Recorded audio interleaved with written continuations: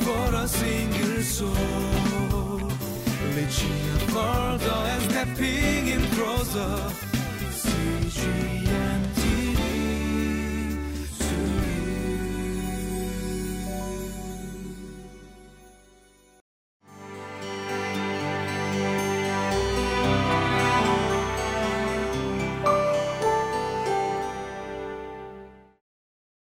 Hi, my name is Mike, and we want to just praise God for walking through us in our highs, in our lows, and that He never does abandon us. You know, when I was younger, I remember walking my kids from school, and at that time, my oldest was going to a Christian school, and my daughter was going to a different school. And as we were walking home, he was explaining to her that at the end of the week, there was a talent market.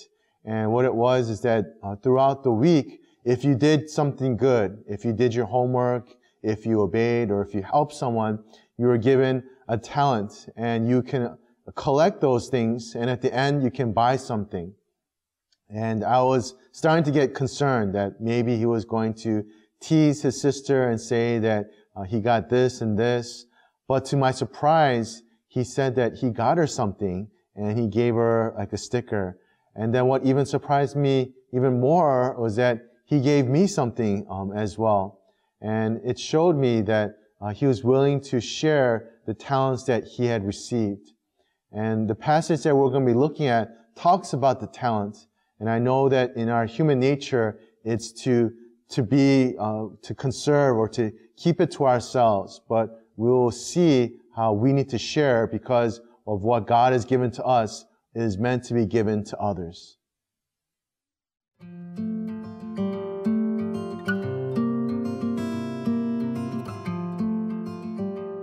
Matthew chapter 25, verses 14 through 30. Again, it will be like a man going on a journey, who called his servants and entrusted his wealth to them. To one he gave 5 bags of gold, to another 2 bags, and to another 1 bag, each according to his ability. Then he went on his journey. The man who had received 5 bags of gold went at once and put his money to work and gained 5 bags more. So also the one with 2 bags of gold gained 2 more. But the man who had received 1 bag went off, dug a hole in the ground, and hid his master's money. After a long time, the master of those servants returned and settled accounts with them. The man who had received 5 bags of gold brought the other 5. Master, he said, you entrusted me with 5 bags of gold. See, I have gained 5 more. His master replied, well done, good and faithful servant. You have been faithful with a few things. I will put you in charge of many things. Come and share your master's happiness. The man with 2 bags of gold also came. Master, he said, you entrusted me with 2 bags of gold. See, I have gained 2 more.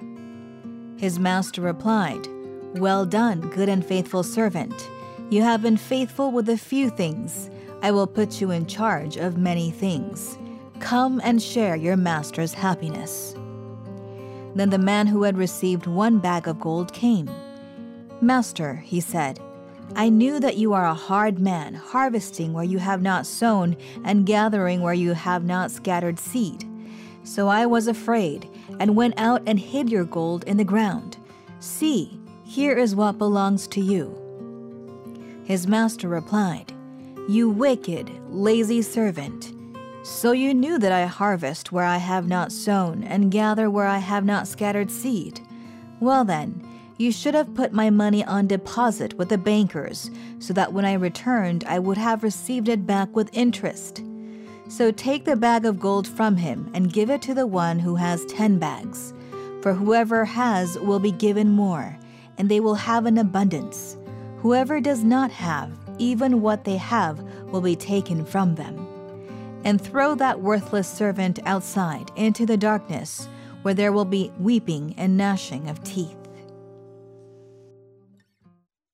So if you've been following along in the teachings and the readings that we've been doing day by day, you will see that Jesus has been talking about the return of Christ since chapter 24.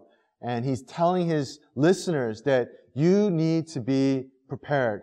And this applies to us as well as we read the words of Christ. And earlier he gave the parable of the 10 virgins. And in this he talks about how important it is to be prepared as individuals. That in terms of the return of Christ, it's not done as a community. It's not done as a family. It's not done as a church. But it needs to be done individually. It's between you and God. And that we need to be ready for that day. And in order to be ready, it's not to be done passively, waiting for His return. But here he touches upon being responsible and producing results that the Master approves of. Now, waiting is not intended to be, an empty, meaningless delay, but it's an opportunity for us to do good. So that's how we should approach the time between now and when Jesus returns.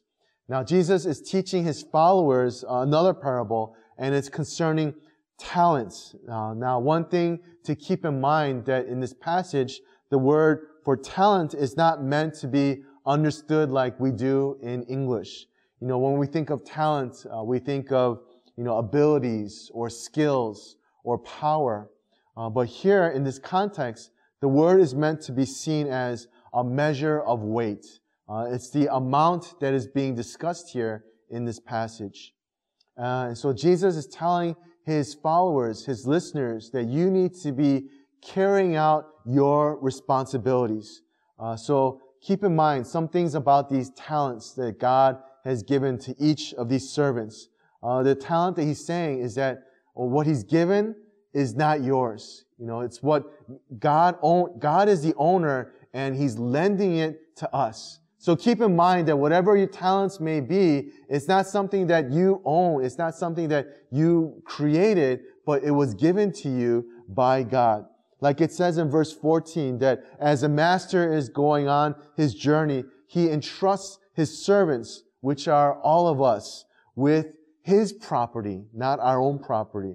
The servant has no idea, how long the master will be away, how long he'll be gone for. All he's told is that you are to manage the resources of your master.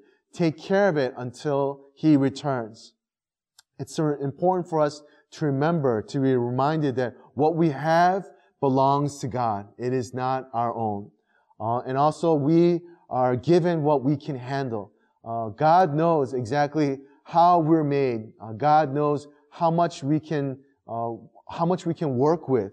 And so the master gives, that's why he gives each servant a different amount, because he knows their abilities and what they're capable of doing. That's comforting for me to know, because sometimes I'll compare myself to other pastors or to other Christians and other people, and I will be jealous about their, what they are able to do. But I'm reminded that God knows what's best for me. And so He's given me the perfect amount because He knows exactly what I'm capable of doing.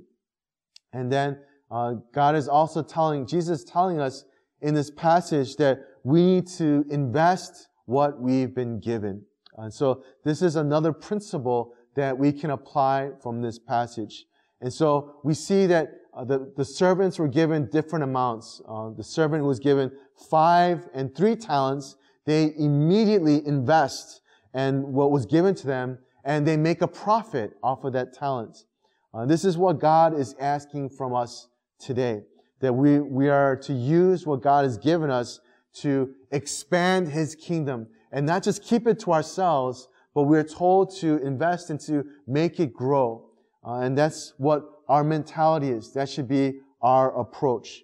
Or let's not be like this wicked servant who simply buried and wasted this talent that was given to him. Another thing that we ought to keep in mind about these talents is that we will be held accountable. And in the end, when Christ returns, we will be expected to give an answer for what was given to us. Will you be making excuses, or would you be proudly showing Him what you've done with what God has given to you. Remember, the issue here is not how much you have, but how well you've used what has been given to you. We all know that Jesus will return. It's clear in the passage, and when you read the Bible, when Jesus returns, it will be quick and sudden. But this doesn't mean that we should quit our jobs in order to serve God. No, it means that we need to use our time, our talents, our treasures diligently and using it for God and for His glory and not for ourselves. So let's not be like the last servant who played it safe, who tried to protect it so that he won't be reprimanded by his master. So let's not make excuses or avoid what God has called us to do. Let's be caretakers of these talents that were given to us at this time.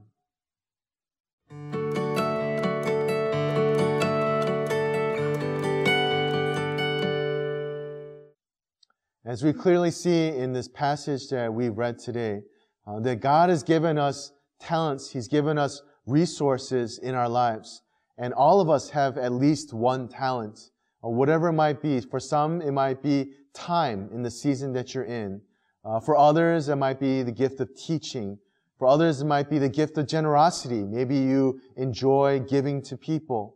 Whatever your God-given resources are, invest into it, use it, and have goals of how you're going to use it. Because we need to remember that it's not for us just to keep. It's not for us to say, it's mine, it's for me to use. But God gave it to you so that you can be a blessing to other people, a blessing to your family, a blessing to your community, to your church, and to this world. So let's be passionate about that, and let's be found faithful in making sure that that talent increases in the kingdom of heaven and not here on earth. So let's learn from these examples of the wise servants, and let's not be like that wicked one.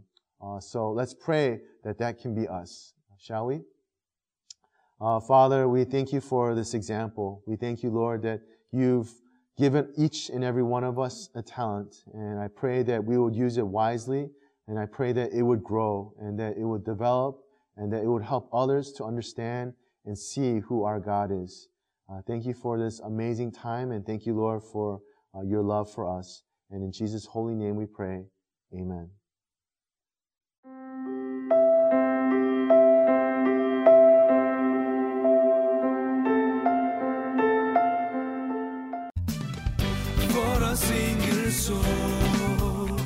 Reaching further and stepping in closer. See you.